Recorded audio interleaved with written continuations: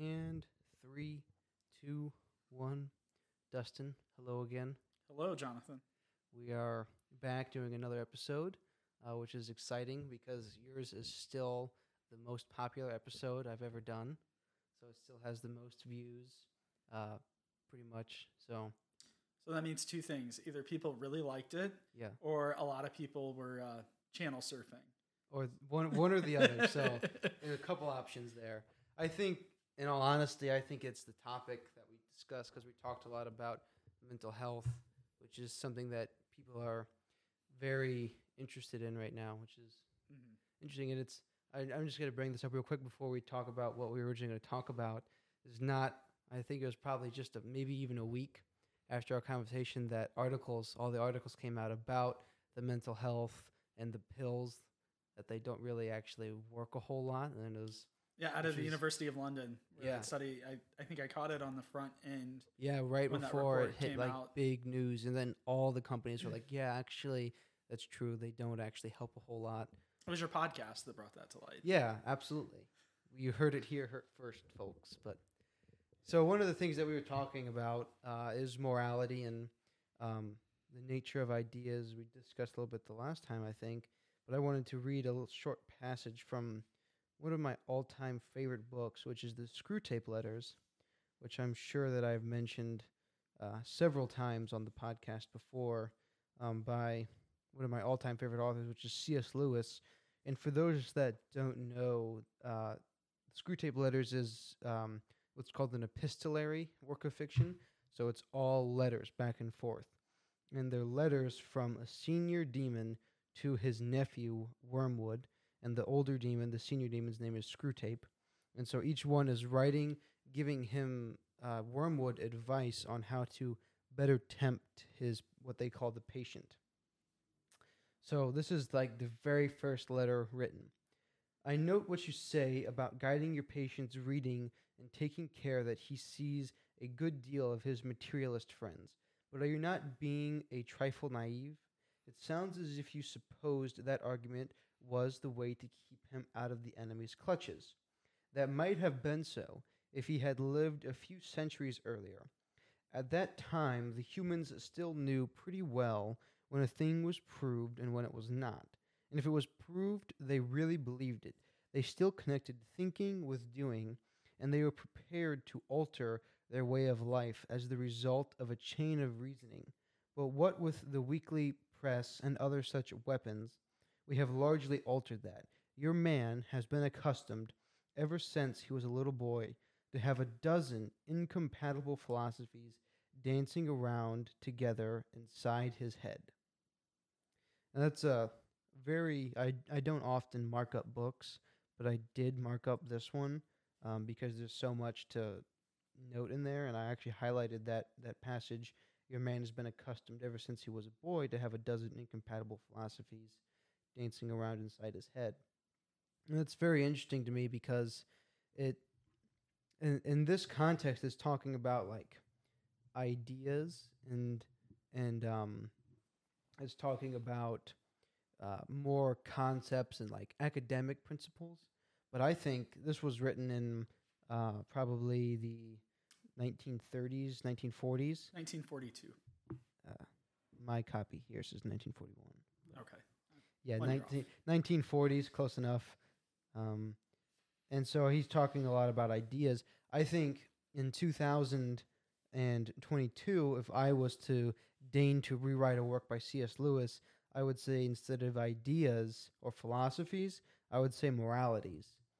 Because if you just look at, say, for instance, a very non-partisan, a very common idea that doesn't ruffle too many feathers, if you're talking about abortion and the different moralities that comes into play there, on one side, you have these people that are all about women's rights. They're all about equality. They're all about helping women. They're all about serving people. This is the left's ideas. They talk a lot about, protecting people's rights, wanting to give them free money, wanting to pay for all of these things for them. But then they also say, well, you can actually kill this person whenever you really want to. And so these conflicting moralities of seeking to protect life and protect people who are living on the streets. They want to protect and do everything they can to make those people as comfortable as possible. But then at the same time, they say, well, life isn't really all that valuable because until they pass the 2 inches outside of the birth canal, then they're not really people yet.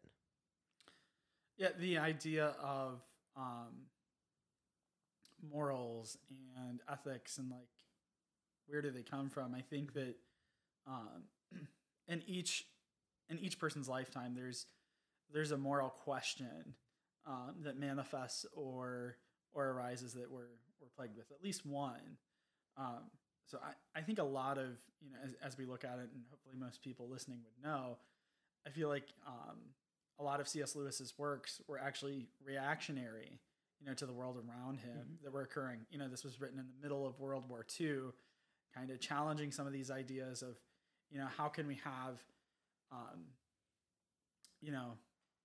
viewpoints that appear to be, we say that we're moral and that we're loving, or the Germans say that they're moral and loving, but yet their actions are the antithesis of loving and compassionate, or done so under the guise of only fulfilling their own gain.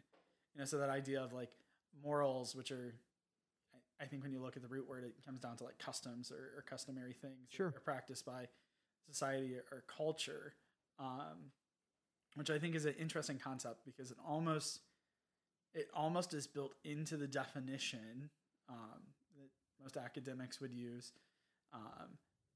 to allow those to be moldable and pliable to fit their own serving, which I almost find, which I do find very disconcerting, that the idea that morality can be created to be self-serving at the expense of others.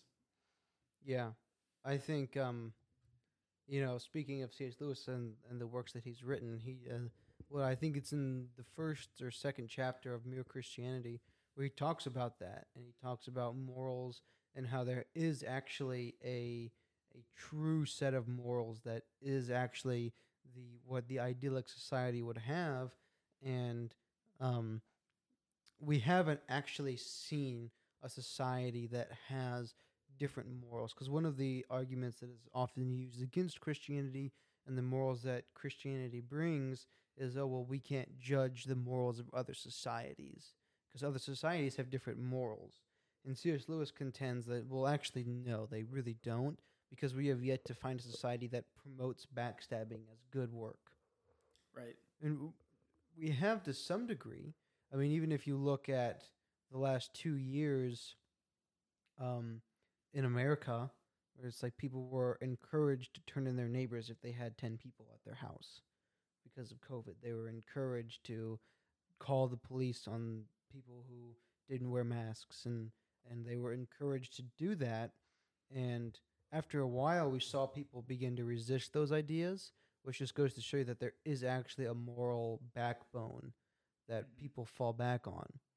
And it's the outcasts that don't fit into that moral society that would take advantage of this counter moral that promotes that.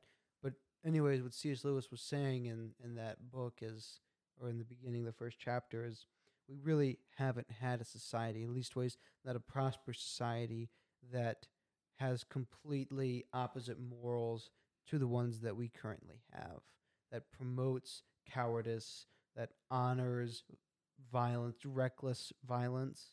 We haven't had a society that promotes that and actually honors that. So there is no moral relativism. It doesn't actually exist. There's different ways to act upon the morals, which even that, I think has to be a proper way. But I think where morality starts to decay or shift oftentimes is dependent upon who's the figurehead or who is the ruling authority. We may have referenced in the last conversation we had the idea of two of the most fascinating psychological experiments that will never be recreated because of the repercussions, which was the Milgram experiment in the Stanford prison trials. I can't remember one of those, but one of the concepts was that, I think the statements out of one of those studies was absolute power corrupts absolutely. So I mean, when we see a breakdown in morality, the question I frequently ask myself is this view or perception held in isolation? And one of the things that I've discovered over the course of my life is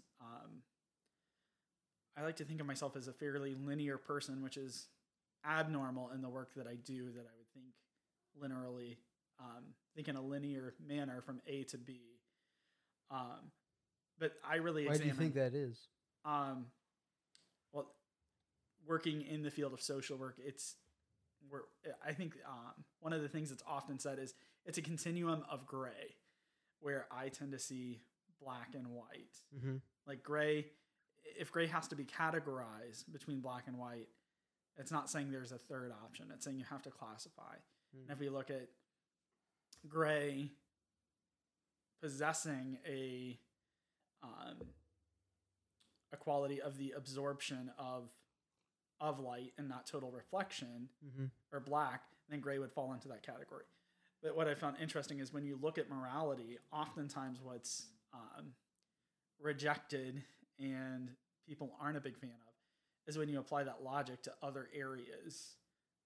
Often creates, a lot of hostility when it comes to a lot of topics. So, did I ever tell you of this story? It was like a dream that somebody had. I really got to find who it was. So honestly, it could have just been a completely made up story, but I heard of this story this guy was telling, and I think it was on either he wrote it in an article or something, and I really got to try to find who it was. There's a cat attacking my notes. I really got to try to find who it was, but he told this story about morality.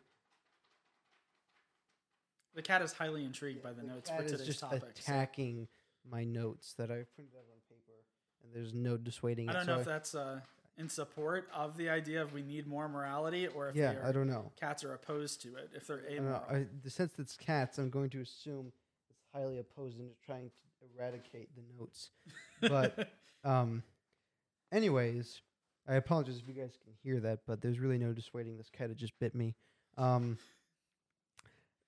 This guy is telling a story about on the side of good and the side of evil, and in between it, there he saw this fence, and he was looking. I think this was a pretty renowned atheist, and so he was looking at the side of God and the side of Satan, and he decided he was going to sit on the fence and watch what was transpiring and think, man, those people are crazy, but those people are crazy too. And then he saw this dark, shadowy figure walk up to him, and he goes, "Oh, I'm glad you chose my side." And the guy looks at him and then says, "Well, I didn't choose that guy," as pointing to the white, the side of God. And then he looks like, "I didn't pick that, but I definitely didn't pick you." And the figure responds to him and says, "Well, sure you did. You're sitting on my fence." And so it's the concept, and this is something that I believe in, and I think I've turned certain people off to me because, as we were talking even before this, something I think I've discovered about myself is I'm a pretty, I wouldn't necessarily say dogmatic, but I'm a pretty black and white. Yeah. I'm a very black and white person, not religious in the sense, but I definitely don't have a lot of compromise. And I apply that maybe more broadly than I should at large. Maybe there is a certain area for grayness, but I'm colorblind anyways, so it's like, but I really like that, and I apply that to a lot of areas. And in conversations that I have with people, even like conversations that I have at my job at the research lab, we there's a lot of downtime when we're waiting for things and when time's really slow, and we talk about kind of more abstract ideas. And as the only guy who works in this lab, I do get questioned a lot. I get interrogated quite often, and also as like the only like Christian that, like, as we talked about also before, are kind of a different kind of Christian than a lot of people. Just because we're not really like, we don't have a denomination, we kind of just believe in the Bible, and so I get interrogated on those grounds a lot too. And I think I confound a lot of people with the perspectives that I have on the fact that I don't really think that gray exists. It's either going to be a shade of black or it's going to be a shade of white. Well, and that speaks to the statement that silence can be deafening, because a lack of a response is a response in itself. I think so. It's often permissive of the rhetoric that's going on in that moment. The deepest places in hell are reserved for those who maintain their neutrality in a time of moral crisis. Dante Alighieri. Which is so true. And also, like, the idea of darkness. Like, darkness is the absence of light. So the fact that morality is not only what we do, but it's also our response to the things occurring around us. It's what we don't do as well. And I think that's one of the questions we have to ask ourselves is, what is my response as a statesman, as a friend, as a Christian? Like, those are the things we have to evaluate our response in being of the faith. You know, our stance is that morality comes from God, absolute truth, absolutely, and that derives from the Bible and from God. You know, and I think that gives us an opportunity where we should be more vocal in love about issues that we see, and we can miss the mark. So for anybody listening, I can tell you a great argument never to use. I used it once, never to be used again, but it was in a conversation of abortion, and a lady said to me, well, you don't have any right to say anything because you're a man. And so it doesn't impact you. Like, you'll never become pregnant. I thought, well, that's a very valid point. But once again, I like to apply logic universally. So my response was, you don't deserve anything to say because you've never known what it's like to be aborted. Not out of love, ended very poorly. But once again, it was that universal application, which is technically true. I mean, I'm not saying it's not true. I'm just saying it wasn't productive for dissuading the other side. Yeah, probably made them further entrenched in crazy Christian dudes saying I don't argument. Know what it's like. Yeah, with all of my privilege. So. Yes, because you are white, so you have all the privilege, and you went to college. I did twice. Double privilege. Double privilege. Double privilege. So I think that's one of the things we have to examine as we have a response, but our response has to be seasoned with love and with grace and humility, which was absent at that moment.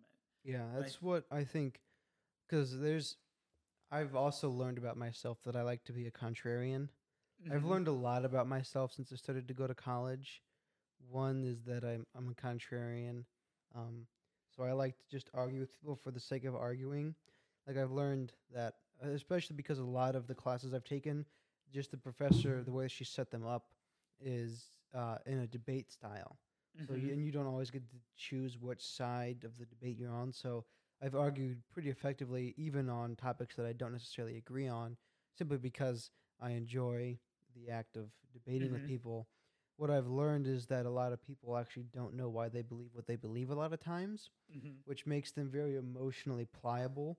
And so they usually respond out of emotion, and in which case it's very hard to actually dissuade them of a notion that they've gotten into their heads, which is always fun for me because I really like to poke and prod.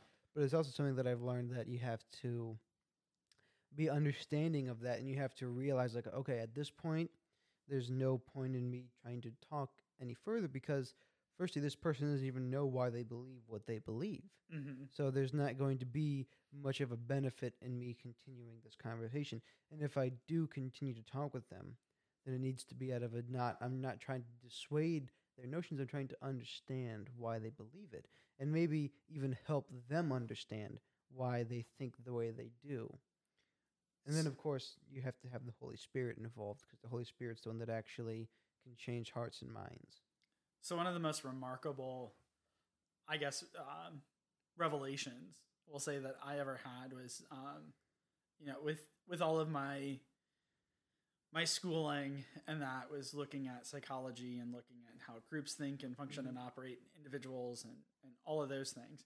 And the idea of like what provides motivation for people. And there's two categorical things. There's an internal locus of control, which means I find fulfillment, gratitude, and drive from within myself. It's all birthed out of me and my perception of who I am and how the world operates. And then there's an external locus of control, which means I allow my environment to control me. So one means that I don't have a strong sense and I'm not strongly grounded. I'm actually, just kind of torn with the cultural and the masses and what they're thinking. Yeah. The other one is that I must always be right or centered. And the one thing that the Lord actually revealed to me is that neither one of those are the goal. It's that we're supposed to have a eternal locus of control, that actually we focus on the biblical worldview and how He has instructed us to respond with humility and grace, and also standing up for the person who's oppressed and standing up for what's right. And it's not so much about what I want or what the culture may want or the people may want at the time. It's really about that eternal purpose and that eternal destiny. And I think you have to be at a point where you're willing to surrender to a point to get there, and to realize that you don't have it right 100% of the time, and not saying that just to dissuade somebody to come on your side or listen to you, but genuinely being open to feedback and to see things done differently. Well, that's a great point, and I think that segues very nicely into what we also wanted to talk about, which is authenticity. One of the things that people need to see when you're having a conversation with them about any of the things that we've talked about, is that you're actually authentic, and that you actually live the life that you're claiming that you believe in. And I think I was talking about this with my dad. Is people like to slam on Christians, and you ask them, well, how many Christians have you actually known? One or two. Right. And then if one of them is me, well, it's like, well, unless I've said something that I didn't realize that really offended you, you've had a great experience knowing me. Right. And that's one of the things that we have to strive to be, is we have to strive to be like Christ and act like Christ. So we have that accountability to God, yes, but we also, as Christians, we have to have some sort of accountability to the people we're being Christians to. Because if we don't, then we're leading them astray, not by commission, by omission. We talked about by the fact of our neutrality on the actual topic of the livelihood of Christians. And that's one of the things that really turns a lot of people off, is when they meet somebody like on our campus. We have this guy who people have coined Bible bashing Bob, because he's the guy that has the sign, "You're going to hell," and literally has like a picture of a dude falling into a fiery pit and just screams at these kids, "You are all going to hell." It's like a lot of times those are the only encounters that they're going to have with a quote unquote Christian their entire tenure at the college. And that is not doing good. And it gives people like me, or people like you, or my brother, or my dad, a much, much harder time of it, because they are, when they think of a Christian, they think of them, they think of that person, or they think of one of our campus ministries, which I'm not going to name, but all they do is they walk around and say, "Have a nice day." A lot of times they don't even say, "God bless you." They just hand you a bottle of water. And that's great, and that's good. But you're not getting a whole lot from that encounter. You're getting the act of compassion, yes, to a degree, the niceness of getting a bottle of water, but there are literally hundreds of water bottling filling stations around. So it's a good thought, but even that act isn't as good as it could be, because I have such a fortunate opportunity to be working at the research lab that I do, where I can talk with them and actually have conversations with people. And that's where actual value can be added. because not only do I have to get these conversations, but I also get the daily interaction and the daily um, intercession that I actually really do try to live the life that I've been telling you about. Right. And that I think is the strongest testimony. So like the idea of that authenticity and being who we're designed to be and recognizing our strengths and our weaknesses, I think is imperative. The interesting thing though is like we have this idea of authenticity and vulnerability. And I think with the idea of vulnerability, I think the other word that goes in tandem with that is if I'm choosing to be vulnerable to somebody, there's a sense of accountability.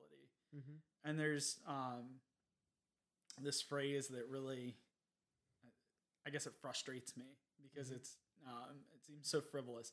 You know, you got to live your life on your own terms, or you know, follow your own truth. But I think that's so counter culture. And the reason why I say that, some people might be scratching their heads like, well, that's very much the mantra of today is follow your own truth. But interestingly enough, if somebody asked me... The phrase is an oxymoron. Asked me, you know, did you file your taxes this year? And I said, well, you know, I'm following my own truth, and I decided I no longer need to be held accountable to the IRS. People might be a little bit concerned by that statement or that approach. Or if... you know, I got pulled over for speeding, and I said, you know, officer, I was just driving what I thought the speed limit should be here, and nobody was. There you go again, applying logic throughout throughout all of society. So I mean, and we're looking at that on an individual level, but I think we have to look a little bit broader. Many of us in the university setting, right? You have your professor, and then you have a dean of the subject, and then you have like a dean of students, and you have the president of the university. But even above that, you have the board members, the college board, and the board of trustees, and we see that in the corporate world too. Like you have managers, directors, and then you have the council or whatever that oversees that. So the idea that somehow my personal life and my faith and my morality somehow doesn't have to come under, I don't have to be authentic, because the notion is I don't have to disclose that to anybody, baffles me. Because in the corporate world and every other sector of our life, we strongly encourage accountability and transparency. But somehow when it comes to spirituality and morality, that goes out the window. It does. I've talked about that before. It's a very Epicurean idea. I did an episode on that concept of live your own best life. One of the other things, since throughout this episode I've been talking about things I've learned about myself in the last year and a half, 2 years, is I've also learned that I am very reductionist on a lot of ideas. Like I like to break things down to the most simple components, and I lose a lot of people on that conversation as well. But when you break down this idea of live your own best life, or you just do you, or love that for you. I hear that all the time. Oh, I love that for you. Which people think like, oh, that's it's a very nice statement. But if you break down any one of those statements, you see that, oh, well, he is just doing him, and that's what he's supposed to do. That person is just simply supposed to do them. And if you look at that, that's such a selfish and conceited notion that, well, no, I deserve to do me because I know what's best in all circumstances and always at every time. I know what I'm supposed to do. And we can look back at ancient origins, and that idea really stems from Epicurus, whose entire life work philosophy, I'm sure, have you read any of his stuff or know about the Epicurean notion? It's probably been some time, but yeah. So it's essentially you have to live your life the maximum amount of sustainable pleasure possible. So the only thing that Epicurus got right, in my opinion, is that overindulgence is also a sin, but also so is underindulgence. So there has to be a perfect happy medium of living your own best life. And so he had chastised his followers for getting married, because marriage is an act of sacrifice. And if you have so much love for another person, then you could lose love for yourself, and that's bad. Which is a crazy notion. Mhm. But it's something that, at large, the entire world has adopted, at least the entire Western world. And I think that's interesting because you kind of question that growth model, right? If there's no reproduction amongst members, it's probably not going to It's not going to withstand much time. So that's an interesting concept. Which is fascinating how you probably like this book called The Parasitic Mind. But it's an idea pathogen is a term that this guy coined. His name's Gad Sad. He's a psychologist who hasn't made it nearly as mainstream as Jordan Peterson, but that's because he's a very interesting fellow. He's very like, oh, what's the word that you could even use? He's an extreme contrarian. Okay. Like much more than Jordan Peterson is, but he really doesn't care what you think about him at all. He's very funny though, but he wrote this book called The Parasitic Mind, and he talks about idea pathogens and how easily idea pathogens spread and how they spread a lot in education and academics and academia at large. But that's what I think it is we have these idea pathogens that spread around, and that's how the Epicureanism has spread for so many years, is through this, because it's a very self-fulfilling model of existence. It's a very self-beneficiary model of philosophy. It's like, oh well, yeah, it is good for me, because when you look at those things, when you look at these kind of philosophies, everybody has a philosophy, and when you follow philosophy, the basic assumption is that this is morally good for me to do. And so if you have a philosophy that says it is morally good, honorable, and righteous for me to live my own best life, well, that's obviously, you can see how problematic that can become. And that idea, that Epicureanistic idea, is interesting. You know, that they would abhor the idea of marriage because it's you have to relinquish some of your love for yourself. Caused me to kind of reminisce on a article by Abe Coiler, and he's talking about I'm not sure if you're familiar with it, Abraham, and then Abraham Lincoln, and he was on a journey to a speaking engagement, and there was nobody else around. It was the person driving the stagecoach, as the story goes, and there was a drowning pig. And he insisted that they stop the stagecoach so they could rescue the pig. And the idea was that was such a selfless act because, you know, it required work. It was an interruption in the day and that. And the response was that it actually wasn't a selfish act because as the story goes, that Abraham actually said, had I not stopped and rescued the drowning pig, I would have been plagued with the guilt of knowing I could have done something and chose not to. So it's actually a selfish act. Yes. So the idea is there such thing as a truly selfless act?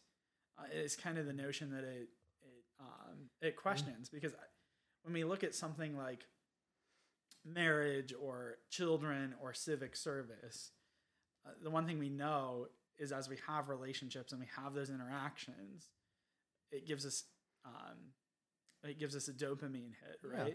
So that idea that, like, yes, there is some work that I put in, but I also receive a return from it, and that requires me to be. Yeah. You know, that's the idea of vulnerability. It requires an initial sacrifice for a deeper sense of accountability and relationship. And the absence of that really creates artificial relationships. And if we look at societies where there's a lack of vulnerability and there's a lack of accountability, what government systems are we typically left with? Those that are Marxist, those that are communistic, or a total, you know, an absolute monarchy, or, you know, those where somebody holds absolute power, and we see an immense amount of suffering of not only the rulers, but also those that are subjugated under the ruler's authority. So I would almost ask the question, those who have no accountability in their life, that lack mentors, that lack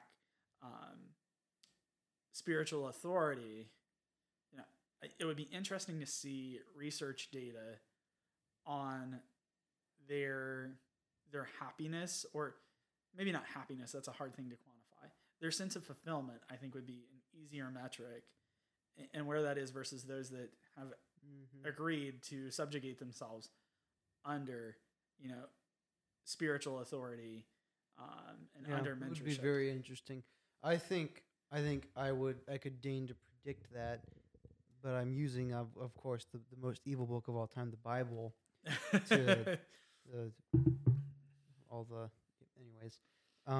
I think I could predict what category of people would have more fulfillment, and that would be, of course, the people under the Christian doctrine, simply on the fact that God has placed eternity into the hearts of man. Yes. And people, what was I reading? I think it was probably in Hebrews. People always swear by something greater than themselves because there is something greater than ourselves. So people,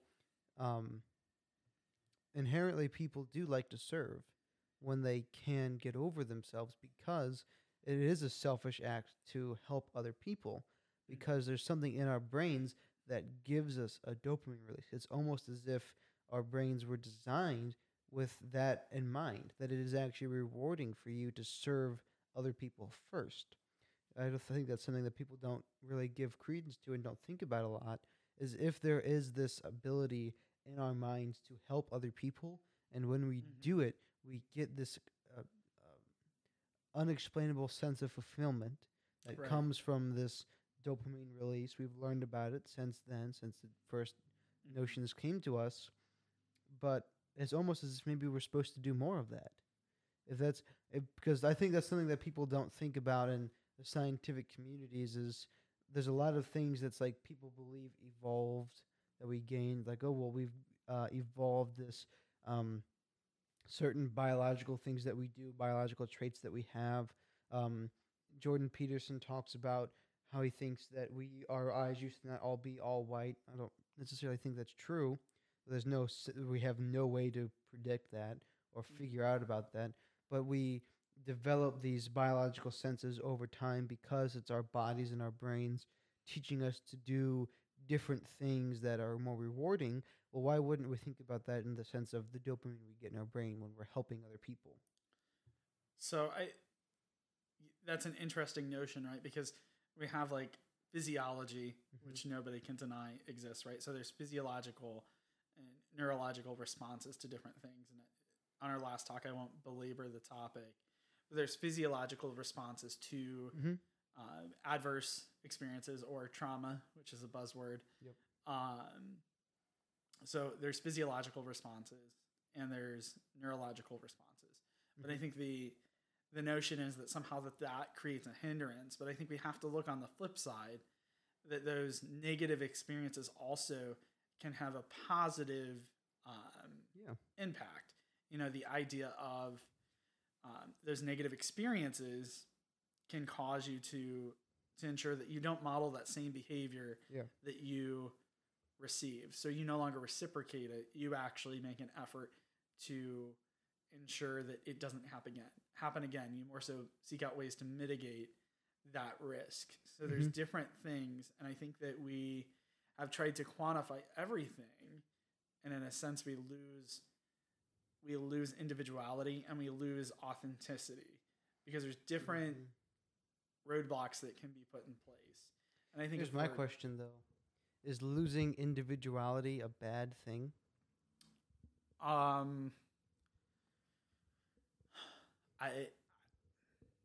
would say losing individuality, the one thing that we don't want to lose is our vision and our purpose, which isn't only to serve ourselves. Maybe losing some of our own preconceived notions or ideas isn't necessarily a bad thing, but we must always remain fixated on our purpose, right? Because most things could be used in multiple different dimensions or different ways.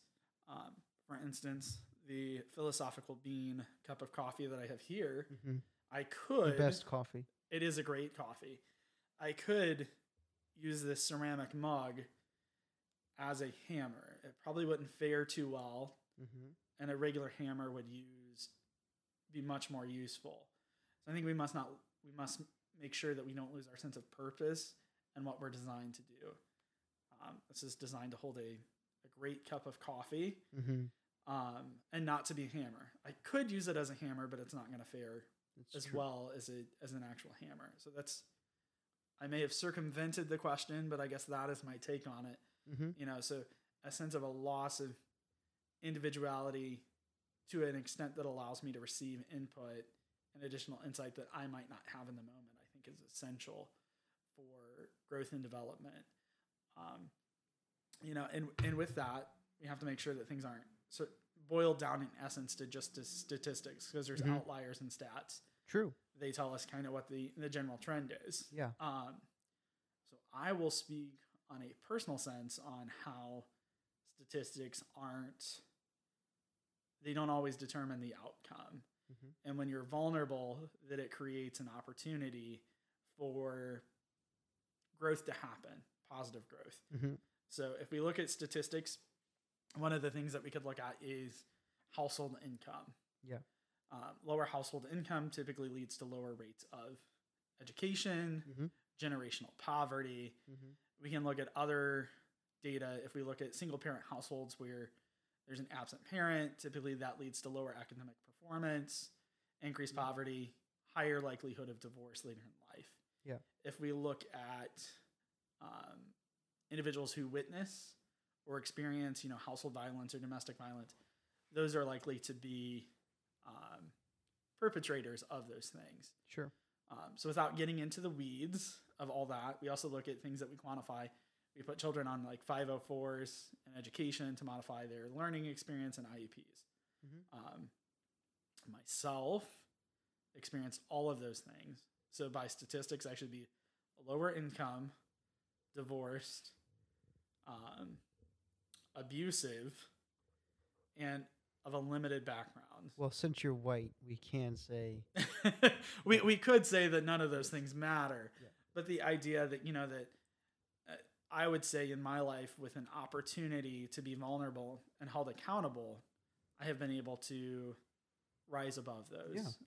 I don't have a Mercedes yet. I probably would never have a Mercedes. It's just not my goal in life. But being able to graduate college twice with honors, happily married to gentle flex there. Gentle flex. Yeah. Happily married to my wife, my 3 kids,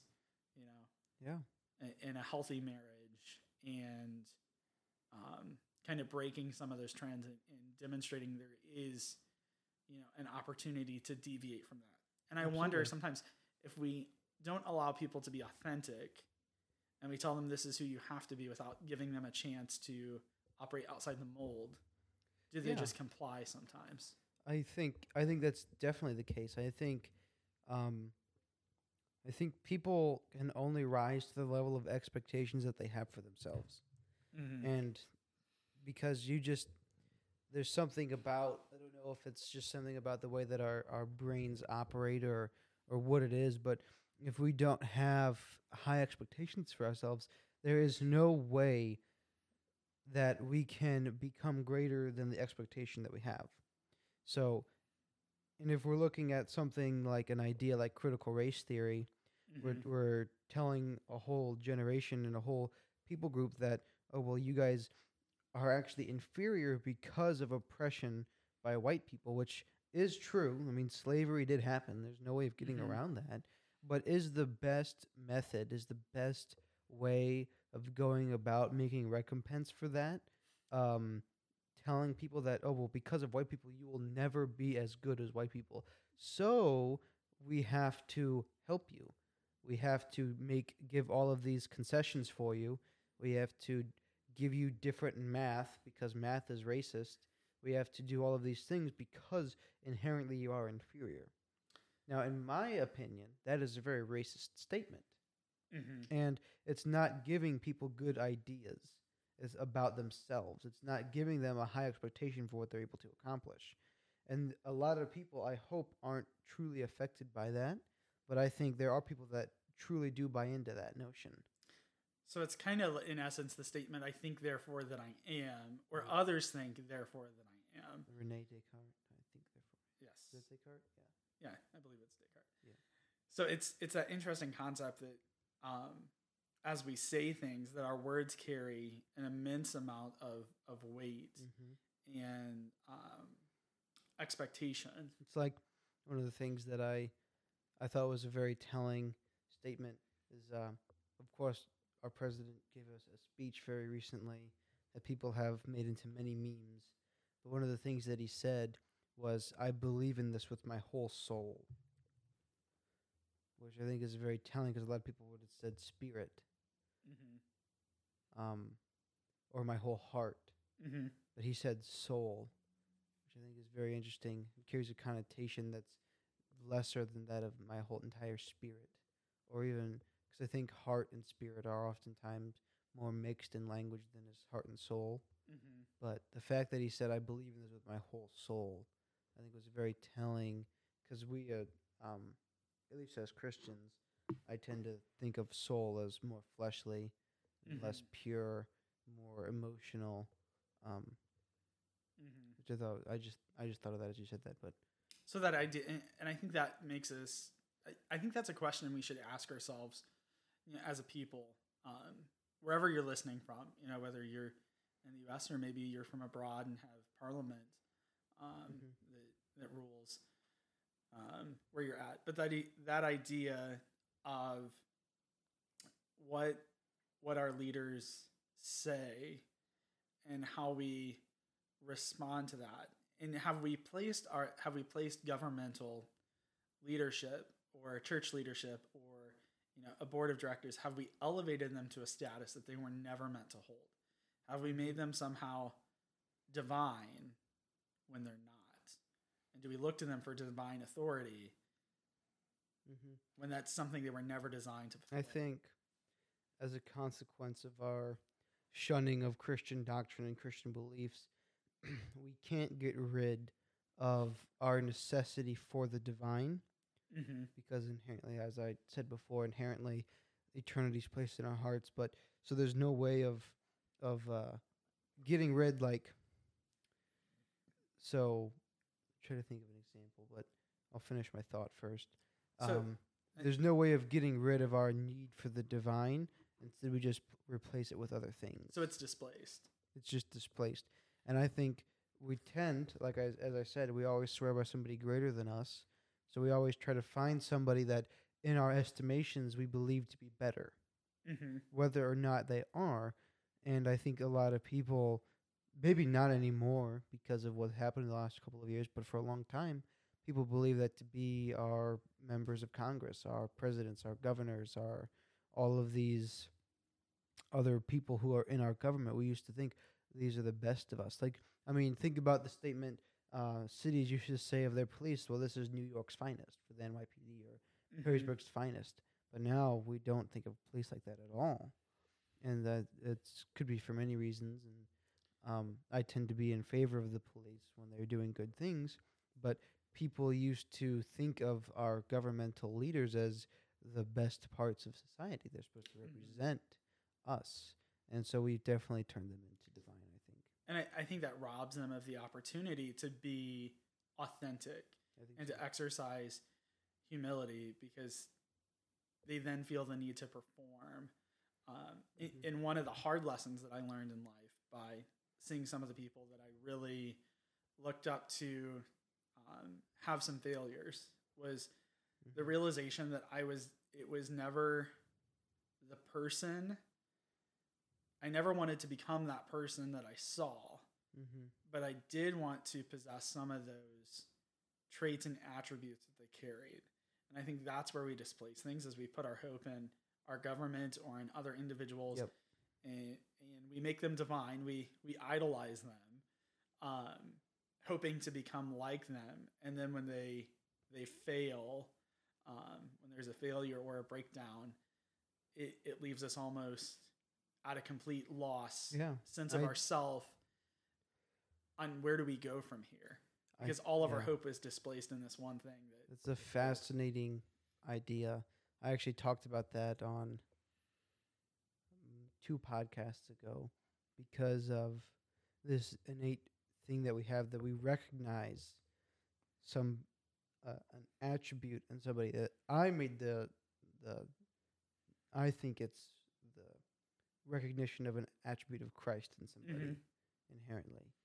And I brought it up because I was talking about Jordan Peterson, and what Jordan Peterson talks about, that it's just an admirable trait. Right. But he thinks that, well, anything can be admirable, except for so there's something wrong with you if you find the tendency of a serial killer admirable. Like, obviously, there's something wrong with you, that is. But I say, if you admire somebody, it's not just any requisite opinion. It's not just anything. It is inherently a attribute of Christ that we recognize in somebody. And it could just be a single attribute, but that's what we find admirable in people. Because there is a universally admirable set of characteristics that comes from these Christian values. It comes from the behaviors of Christ. And when we recognize that in people, we find it admirable. And then when we have them fail, when something happens, we feel gypped, and we feel this sense of being lost, because we have a hard time disassociating the failure with the part that we saw good. Well, and when we create something or someone and elevate them to a divine status, we really rob them. And we see this in government. We see this sometimes in churches, where when we elevate somebody to that status, typically it's after that we see a breakdown, because they feel that they can't be vulnerable or exercise humility, because it reduces their ability to lead effectively. Yeah, and I think that's one of the biggest notions. And as we circle back to the idea, the concept of faith, right? And in the Christian faith, we see Jesus, who exercised humility and who also subjugated himself, to the Father. But we also see that he was held accountable to the disciples. And it wasn't that they lorded over him, but it was that they had these shared experiences and a shared sense of purpose and direction in some attributes. And they did miss the mark at times, so I won't not acknowledge that. But the idea that he was able to be vulnerable and share things that he knew even would be difficult for them to understand, and be willing to go along with, and we see that countless times throughout the scripture. I mean, they have this idea of like what the Messiah should be. And when he basically said, "I'm not your guy," I think that took an immense amount of humility, because they were looking for somebody to overthrow the government and deliver them. And when he said, "That's not what I'm here to do," I think sometimes we miss the mark of how much humility and vulnerability, that took on his end. Yeah, I don't think we think about that very often, especially as Christians. So we think of him as Jesus, and the fact that he didn't. But I never thought about that. Like, how did he feel about? Because we know that he was fully man. So, I mean, he's basically saying, this whole image that you have of me and all these hopes and ambitions, I'm not able to fulfill that, because that's not who I'm designed to be. That's I wonder if he ever wanted to. Like, I wonder if he ever, I feel like he probably didn't. It'd be interesting. Never really thought about that before. What he would have thought of how the people wanted to perceive him as this person who wanted to overthrow the government, was supposed to be this warrior.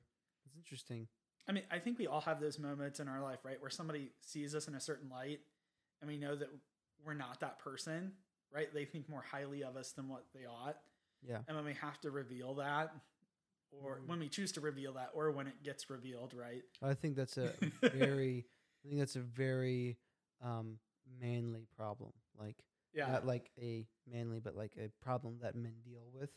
Yeah. Is this, like they talk about it in Wild at Heart, Like every man feels like he's a fraud in some aspects. So to reveal that and be vulnerable is a difficult thing for most people.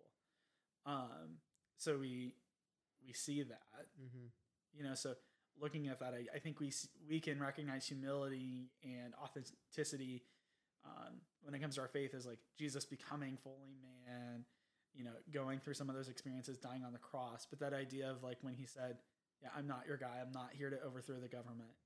That's not my purpose. That's not the way this was designed. I think that takes humility, because he didn't sit in silence. He actually spoke out. Yeah. So that idea of like, how do we speak out and speak out with love, with compassion and grace, with the issues at hand? Because we are called to respond. How do we? Yeah. We have to be willing to respond and interact with Holy Spirit and follow the directives that he gives us. And the way we do that is we also compare that right with the Word, with the Bible, right? Because they should align. There should be alignment there. It shouldn't be contrary to what the written Word says versus what Holy Spirit tells us. There should be in tandem. We were talking last night. My parents got back from their trip. We went out to dinner. We were talking about that, and we were talking because I'm reading the Screw Tape Letters and listening to it again. And one of the things that C.S. Lewis says about it is we should know that demons exist, but we shouldn't be too interested in them. Right. And the question has to be after that is, well, why? And you made the point we have to listen to Holy Spirit. And I think they're for the same reason, because the spirit I think I talked about this before, is interpreting the spirits that speak to us, and sometimes it's very hard to tell the difference. And we were talking about those notions and similar notions that we won't get into now, but similar notions that follow along with that. And it's for the reason that it is very hard sometimes to know what spirit we're of, because there's a lot of, to use terminology that is in vogue these days, there's a lot of Christ presenting spirits and spirits that seem good, such as this intellectual spirit that I think goes hand in hand with Epicureanism. This intellectualism is very appealing to us because it makes us feel smart. And there's a lot of arguments that can be made on behalf of Christianity that are intellectual. We can make a lot of academic arguments for Christianity, such as the best societies that ever existed in the world have been based on Judeo-Christian values. Right. A case in point, America, one of the objectively greatest nations that ever existed, all based on Judeo-Christian values. But is that the point? Is the point to create the best societies in existence? Well, no, it's not, because we know that nothing in this world lasts forever. Right. The point is not to create a metropolis. The point is to create believers. And if those believers create a metropolis, then great. But we know, based on the Bible, that nothing like that will last. And it's that idea that we have to apprehend that there's something bigger, there's something larger than just myself. The one notion and the one comment that often is out there. Well, what about people who aren't exposed to this? And the one verse that really jumped out to me, because I had this thought when I was younger, like what happens to people who never hear the gospel? And the passage of scripture that jumped out to me was, creation itself testifies to the existence of God, so no man is left without excuse. So I had like that revelation of that scripture, but I also remember 3 years ago spending a week with my wife on an Alaskan cruise and looking out through Glacier National Park, and that scripture really becoming alive to me, because the vastness of the beauty of untouched landscape by man. And those are likely the cultures that would never encounter like the idea of like Judeo-Christian exposure in Christ. The name Jesus. So I think if we're to reduce down like the topic of the conversation in my mind today, the big takeaway is that hopefully the listeners got is the idea that there's a need for us to be authentic, but to exercise humility, to come under to come under authority that is gracious and humble, that promotes growth for us, and that isn't self-serving. And the only place that I've ever found that authority is in the Christian faith and under Christ and under godly church leadership. To do that, but that idea that also we run the risk, right? Because we like to replicate things because that's what we've done, right? We find things that work and we try to replicate them or come up with new ways. But we run the risk at doing that to become obsessed with that idea of what that leadership looks like and to somehow make it divine and miss the point entirely. So it almost makes me scratch my head. Well, one of the things that is interesting on your point of trying to replicate things is if you look at society now, okay, even 20 years ago, 40 years ago, 50 years ago, we looked at people who had a bachelor's degree. And we thought, this is the best of the best. We need to get more of this. And so now we've replicated it over and over and over again. And it's like the telephone game. What is a bachelor's degree now is, well, firstly, it's almost useless. Like, it's not like there's still statistics that say, but then there's lies, damn lies, and statistics. So, but we look at people now getting bachelor's degrees, and there's been this inflation of the degree. And so to really get anywhere in academia, to get anywhere in big business, you need to have a master's degree now to do a lot of things that a bachelor's degree would have afforded you. But anyways, the point of what I was saying is we look at people with bachelor's degrees and we look at academics at large and we think, well, this is kind of a parody of what it once was. Like, college campuses are now notoriously known for these mind viruses that just kind of spread. And we know that, well, that's kind of a joke now, especially because this is the information age. Anything, I saw this website that actually, I forget what it's called. I have it saved because I want to look into it a little bit more. But it's a get around of MIT classes. Okay. So you can actually like enroll and get all of the lectures posted by professors at MIT's campus. And you can get them all for free on this website. So you can literally get an MIT degree for free. And you just think about that and you think, well, then what the heck am I going to college for at this point? Right. Apart from the fact that you simply just need to get this stamp on a piece of paper. But we look at this cloning of everything in society, and after a while, we just know, based on nature, based on a lot of science, that when you just keep copying and pasting, it gets a little bit more and more distorted over and over and over and over again. I think that's where we are with our culture now. We've just copied and pasted things that we've known have worked in the past without any hint of originality. Well, and that idea that there's some point, at some point there's an apex, and sometimes there's an adjustment and more additional growth. And I think we're at that point where we're seeing that a little bit in culture. And I think one of the unique things that we're seeing this year is mindset about culture and society. Is we have certain professions where people are vacating it at alarming rates. So we see law enforcement, we see people leaving traditional healthcare as we know it. And the other thing that, just based on life experience and what I see, is we see teachers vacating the profession at an alarming rate. And interestingly enough, with my wife going into education but not having an educational degree, but having an opportunity for mentorship, on-the-job learning, and self-paced learning, that our culture is beginning to value that again. Yeah. So I kind of question, like, what will come of these specialized degrees, as society goes along, because we've somehow, like you said, we've made that degree divine instead of looking at the actual attributes that are needed to successfully carry out the work that needs to be done. So we've made something divine and we've elevated it versus looking at the attributes that are needed. Yeah, and like even just the necessity for it. I think that's one of the things that is interesting about the God that we serve versus other gods. If you look at history and mythology, like what purpose did Zeus actually serve? Like they made this person divine, but really he was a bane to a lot of people's existence.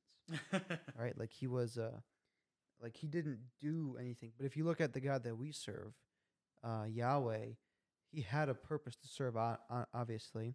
But one of the ones that we see in the Old Testament is he was the salvation of his nation. So he chose the Israelites and saved them out of captivity, which of course is a beautiful allegory for what he does for us. He saves us out of what we thought was good. Because like if you look at the story of Egypt when he got out, they said, "Let us go back to Egypt because it was good back then." Obviously, it wasn't. But they, on their journey, they thought back and looked at it and thought that, oh, that was better. But then when they actually arrived into the land flowing with milk and honey, they found their promised land. And that's, of course, a beautiful allegory for our own journey. We get where God finds us where we are and says, you are okay the way you are. I accept you as you are.